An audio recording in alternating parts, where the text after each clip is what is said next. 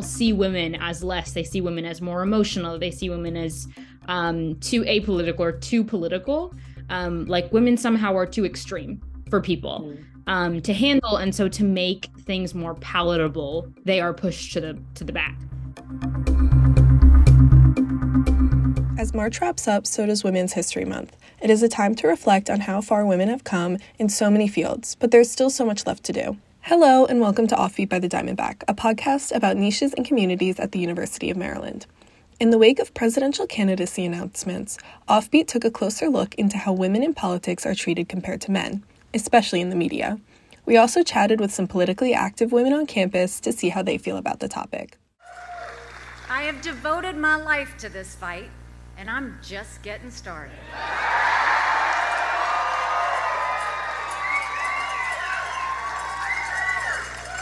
For a strong America, for a proud America, I am running for President of the United States of America. As I set out on this new journey, I will simply say this: may the best woman win. She says people, politicians are something and not in their prime. Nikki Haley isn't in her prime. Sorry. When a woman is considered to be in her prime in her 20s and 30s and maybe 40s. The status quo, ladies and gentlemen, and everyone else will not disrupt itself. That's our job. And so I'm here today, again, with my deep thanks for your coming here. I, as of today, am a candidate for the office of President of the United States.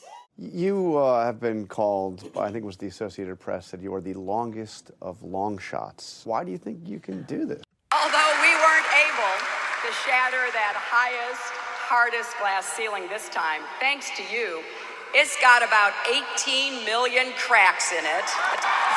Such a nasty woman. Students on campus also had a lot to say about these women running for president. Ignite is a club that encourages young women to get involved in politics and hopefully run for office as well.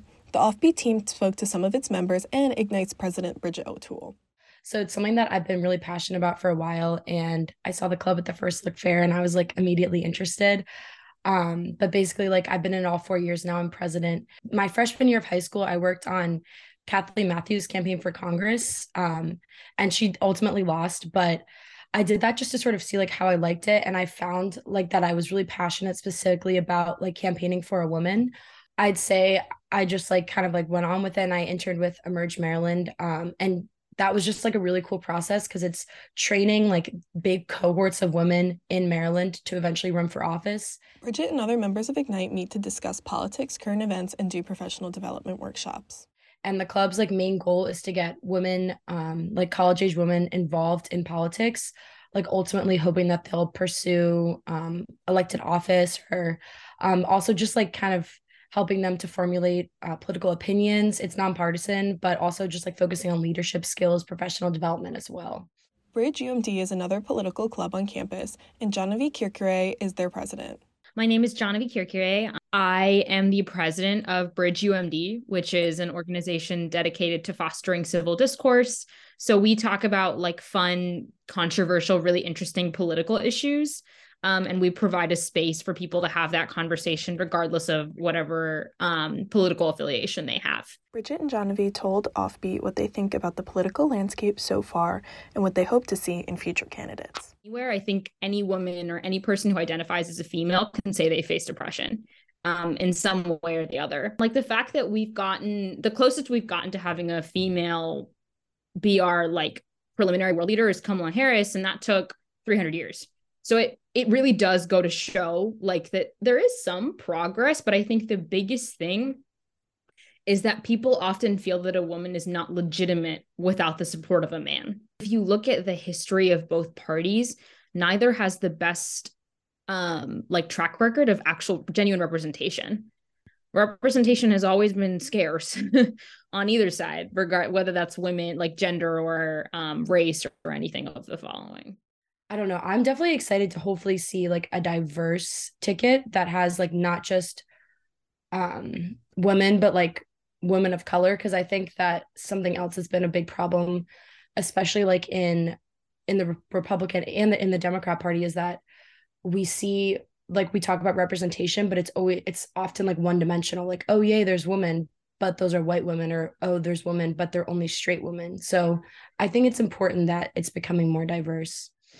Ignite board member Camila Manrique voiced similar sentiments. I mean, I think it's great that there are women who are willing to take that role and to fight. Because I know, like, when Hillary Clinton was a huge thing, like, first woman to be nominated as a major party candidate down to like the top two.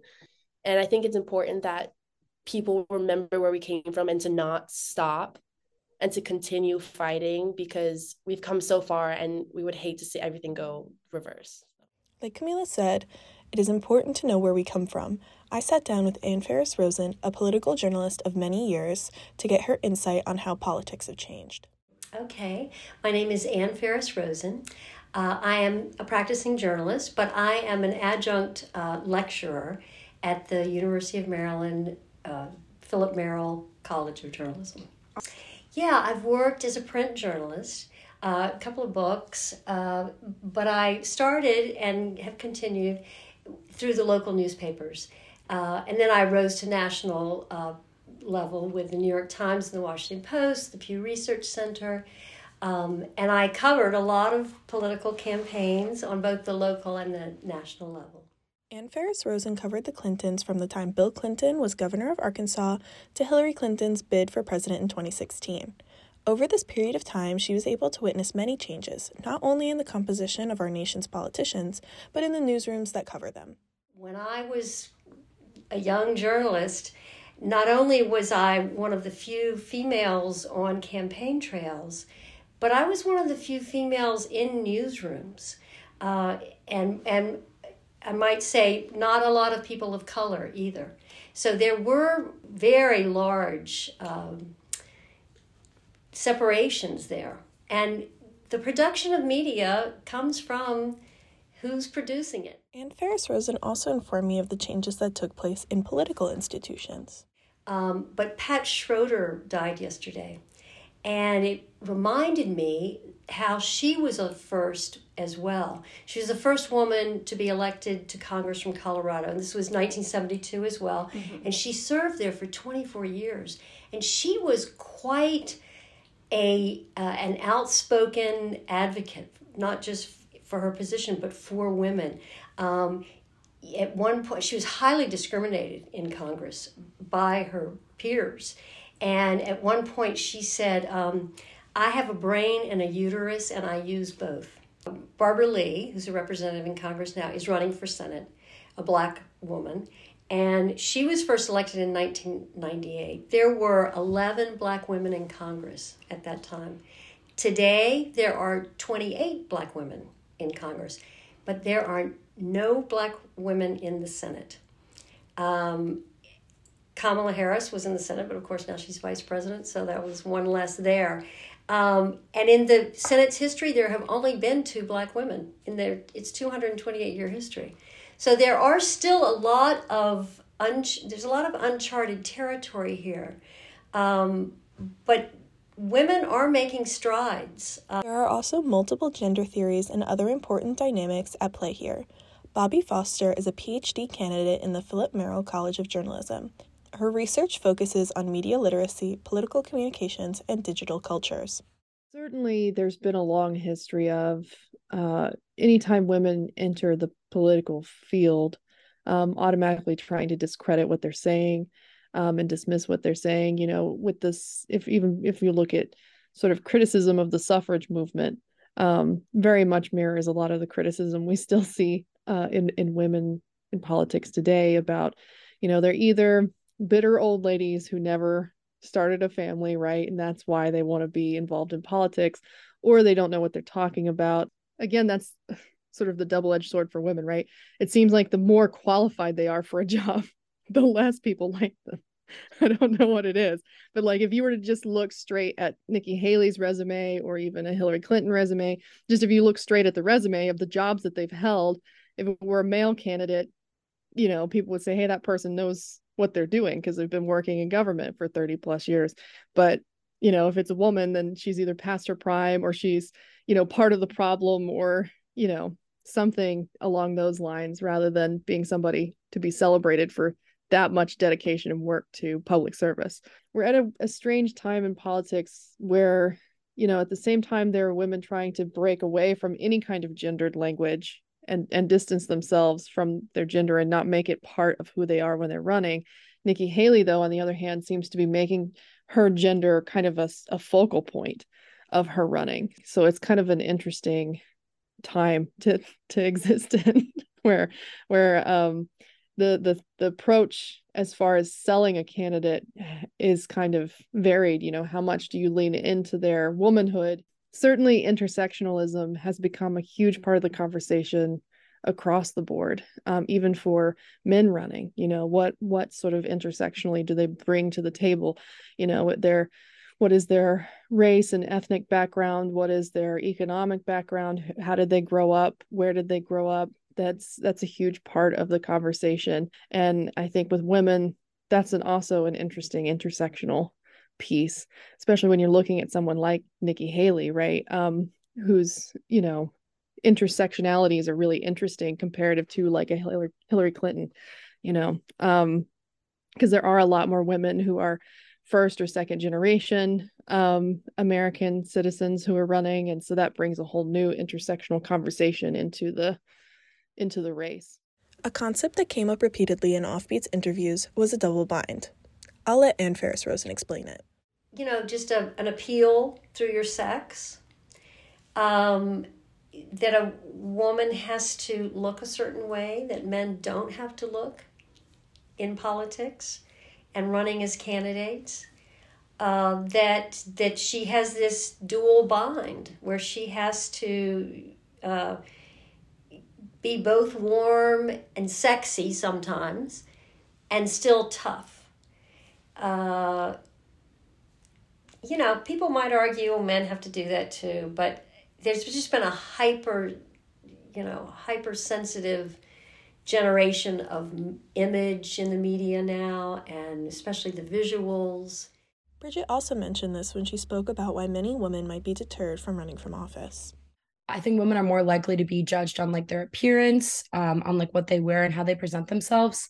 And something that we talk a lot about in Emerge and in Ignite is this double bind concept, where basically it's women they don't want to appear too feminine, but then they don't want to appear too harsh and masculine, especially between the women that are newer to politics and the ones that aren't as new. There's kind of an interesting contrast that you see between them. Ann Ferris Rosen places much of the blame on the media for perpetuating some of these ideas.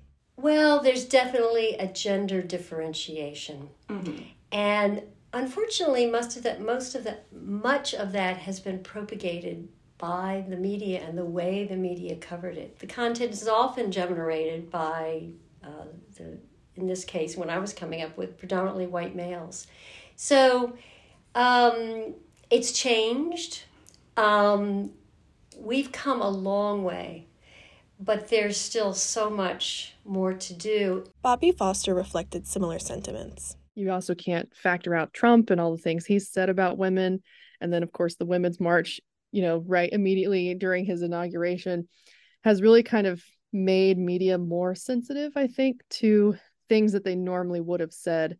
They're being a little more careful this time about trying not to say the same things about women. A lot of focus on how they're dressed or, how they speak. Do they sound shrill or angry versus do they sound approachable? And again, you kind of wish that the conversation was a little bit more about issues and not about the gender of the candidate. But that's also kind of difficult from a news perspective. If you're a news reporter, when the candidate's campaign makes their gender, like with Nikki Haley, a pivotal point of who they are in their running, it's if the candidate has decided that this is a selling point for themselves. Yet, despite all this, the women of UMD remain hopeful.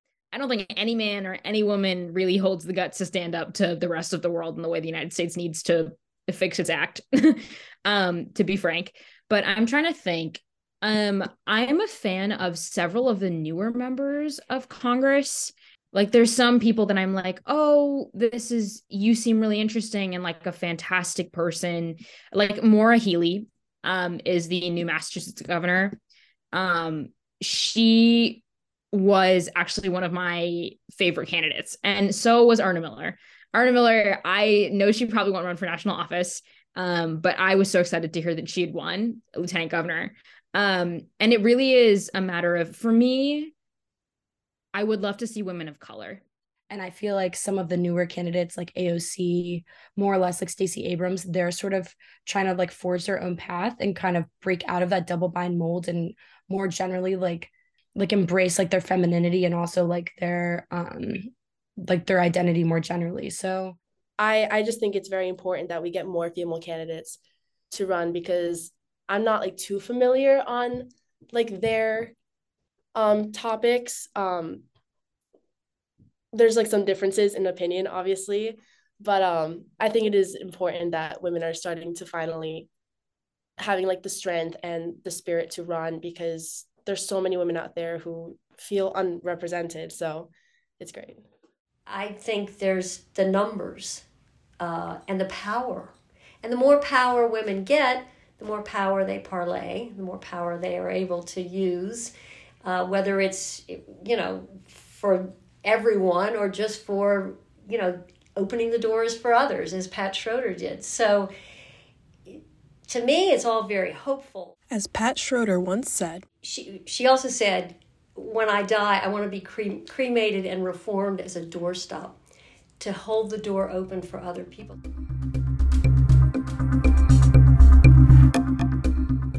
Thanks for listening to Offbeat. I'm your host, Julia Bischoff.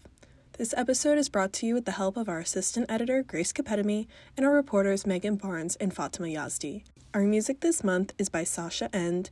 Follow Offbeat on Twitter @DBKOffbeat and follow the Diamondback on Twitter and Instagram @TheDBK. You can find a transcript of this episode at dbknews.com, and if you liked this episode, tell your friends and tune in next time.